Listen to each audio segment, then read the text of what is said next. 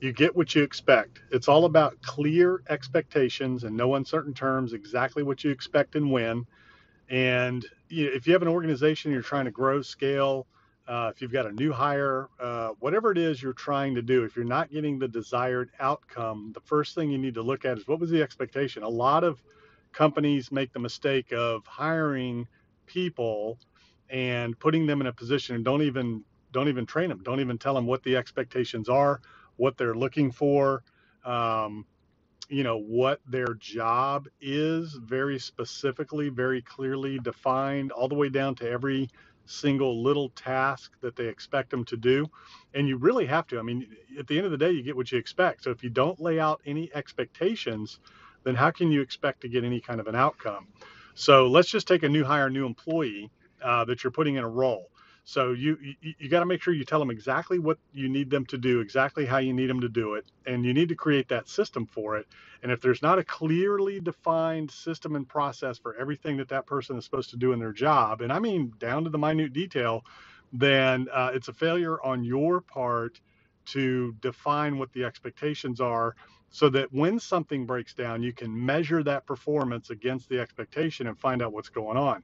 So if you've laid out clear direction in no uncertain terms, in other words, let's say you're remodeling a house or building a house or doing whatever, and it's like, okay, Mr. Plumber, I need you there Wednesday at 8 a.m. and I need you out Thursday by 5 p.m. so I can have the electricians and everybody else start behind you. That's a clear expectation, very clear, and what you expect and when. Then you're going to measure that performance. If it's within your company and you have a marketing director and the expectation is you have all of these campaigns that are supposed to be out by a certain date and everything, and say, hey, I need the YouTube posted by 2 o'clock today, also need that on the podcast within 10 minutes after that, also need that cut up into Instagram pieces by the end of the day. So all of that has been laid out very clearly in terms of what you expect and when. That individual should have gone through a training process where performing all those tasks are clearly laid out and defined, and they know how to do it, including screenshots if they don't know how to do it, so that if they're sick, they leave, whatever happens, you've got a system in place that anybody can step into that seat and they can follow the procedure and the processes and be able to do the job. So let's say you've laid that out and you didn't get the result. Then you have to look at it. Well, you gave them the tools, training, systems, and support to be successful. Tools, training, systems, and support to be successful. You've given them that. The training's there, everything's there. Then you got to look at the individual. Do you have a can't do or do you have a won't do? If you have a can't do, then you have to find out where the breakdown is, why they can't do it. Then you either retrain or you need to put them in another position. If you have a won't do, you get rid of them. There's nothing you can do with a won't do. You cannot train attitude. Attitude is 100% of the game. We'll talk about attitude on another day, but you can't retrain attitude. If you have a won't do, you get rid of them. You should have never hired them in the first place. You got to figure out how to discern can't do's and won't do's.